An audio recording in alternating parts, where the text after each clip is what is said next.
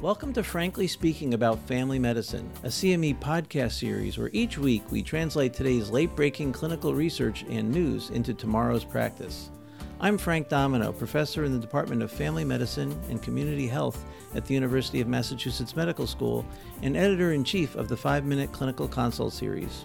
Be sure to visit primed.com/podcast after the discussion for more information about today's article and to claim CME CE credit. Nancy is a 38-year-old journalist who comes in to talk about her celiac disease. She tells you she's tried to strictly adhere to her gluten-free diet, but with her job, she's often traveling and has to eat out for her meals, and she hopes for the best. She gets inadvertent gluten exposure at least 1 or 2 times a month, and this usually causes some diarrhea and abdominal pain.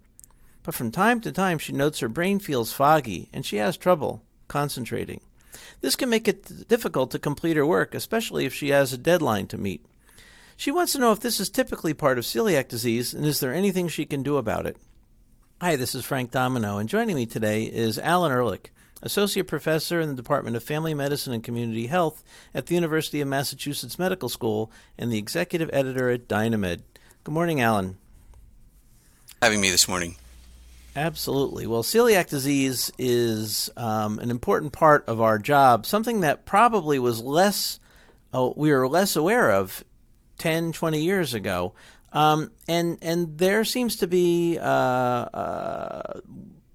great data and great information on celiac disease, but less clear information on non-celiac gluten sensitivity. And we have many people who fall in that category. Can you talk a little bit about those differences? Sure. Well, celiac disease is an autoimmune disorder. It's triggered by gluten, and it's characterized by several autoantibodies, including those against tissue transglutaminase, or TTG, as well as anti-gliadin and anti-endomysial antibodies. In addition, those with celiac disease carry the HLA-DQ2 or HLA-DQ8 haplotypes.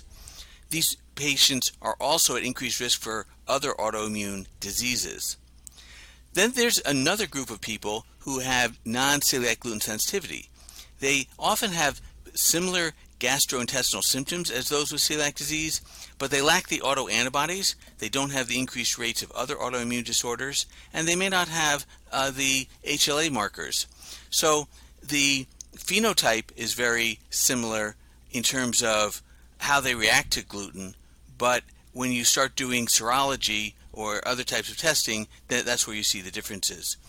So the other point that sometimes people ask about is the whole villus atrophy, which is a common confirming aspect of celiac disease. Patients with non-celiac gluten sensitivity can have villus atrophy. So you need the combination of both serology and the villus atrophy. We don't normally test for the gene, but in general, you need the positive antibodies and the positive villus atrophy for a diagnosis of celiac disease, whereas non-gluten sensitivity, you may or may not have the villus atrophy, but you definitely won't have the serology. Okay. Now, so you're raising the question about how do we diagnose celiac disease? Patient comes in with bloating, diarrhea following certain meals. What should we do? So, if someone has symptoms that you think are typical for celiac disease, the initial testing is IgA antibodies against TTG, tissue transglutaminase. In general, I always check a total IgA as well, since you want to make sure someone isn't IgA deficient. If they are, then they'll have falsely low TTG titers. If it's positive, then they need an endoscopy to obtain biopsies to check for villus atrophy. And it's important not to start a gluten-free diet until after the testing is complete, because if someone has not been exposed to gluten, then the test can be falsely negative. The symptoms that you would typically think about for prompting a workup for celiac disease would be chronic diarrhea, sometimes chronic constipation, flatulence, nausea, vomiting, abdominal pain, or bloating. In addition, though, many patients will have what are called extraintestinal manifestations, and the presentation may be quite different. Iron deficiency anemia, dermatitis herpetiformis, delayed puberty or failure to thrive, amenorrhea, dental enamel defects, and neurologic problems. And the neurologic problems surprise many people, but there's gluten-induced ataxia, there's certain seizure disorders that occur in people with celiac disease that are where the seizures are triggered by exposure to gluten, peripheral neuropathy, and neurocognitive impairment. And any of these may also be ways of presenting. And finally, of course, some people are picked up just on routine screening because of family history or things like that. All right, you raised the question of neurocognitive impairment. And there was a recent publication, and for full disclosure, Dr. Ehrlich is one of the authors on the paper. Can you talk about that impairment in people with celiac? Sure. And just to complete the disclosure, the paper was sponsored by an organization called Beyond Celiac, which is a patient advocacy group, and I'm the chair of that organization.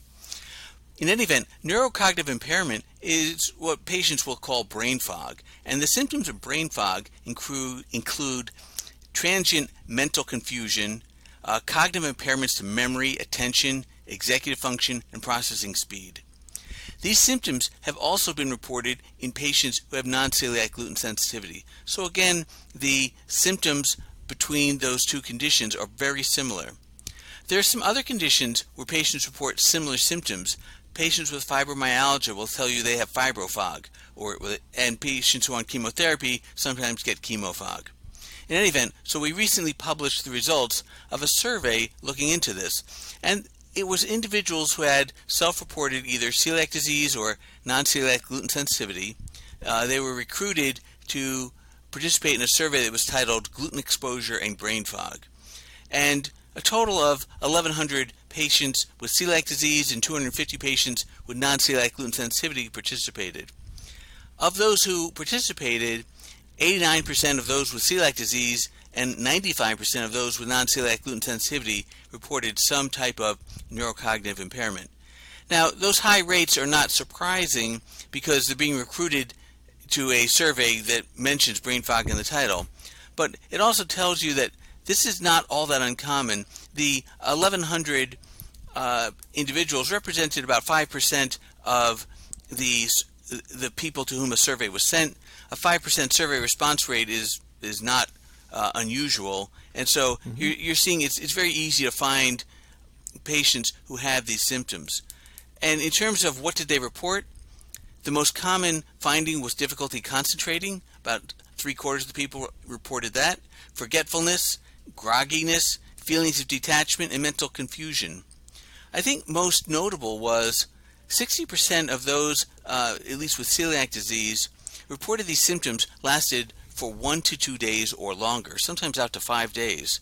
So wow. This is a fairly significant symptom that I think many clinicians who have patients with celiac disease don't bother asking about.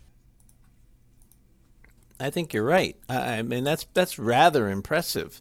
1 to 2 days is quite, and what I was surprised about is that the folks with non-celiac gluten sensitivity also experience it. Absolutely. All right, so Nancy's got a job that requires her to eat risky meals. What should we be telling her to do?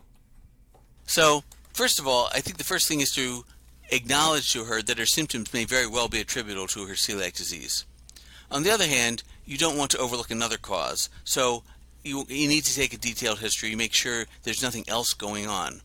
But assuming that this is likely to be the case, a starting point is to keep a symptom diary and try and see what the correlation is between possible gluten exposures and symptoms. And people who have had inadvertent gluten exposure, I think the vast majority of the time have a strong clue as to where it might have occurred. In any event, the neurocognitive effects do not have to be present every time there's a gluten exposure. But if the symptoms are present, they should be able to identify a likely exposure at least the vast majority of the time. Unfortunately, there are no pharmaceutical options to help Nancy, and so strict adherence to the gluten-free diet is the best we can offer her. She should be referred to a dietitian if that hasn't helped, because there are challenges to the strict adherence to the gluten-free diet. And then a lot of this is behavioral, where she needs to have an awareness of if something important is about to be happening, making sure she doesn't take chances at that moment where it can interfere with her functioning on the job. And again, that's not really all that satisfying a way to counsel a patient, but it's the best that we can do for now. Yeah, there are many other illnesses and diseases that we counsel on avoidance as the primary treatment. So it's just harder when it comes to food. Alan, this is quite remarkable, and I'm glad we've had this discussion. Thanks so much. Thanks, Frank. Practice pointer. For patients with celiac disease or non-celiac gluten sensitivity, ask about neurocognitive effects following gluten exposure to better understand the full spectrum of their illness. Join us next time when we discuss the role of hearing impairment on aging and cognitive and physical decline. Thank you for listening to Frankly Speaking About Family Medicine, brought to you by Pri-Med. To claim credit and receive additional information about the article referenced in today's episode, visit primed.com/podcast, and see you next week.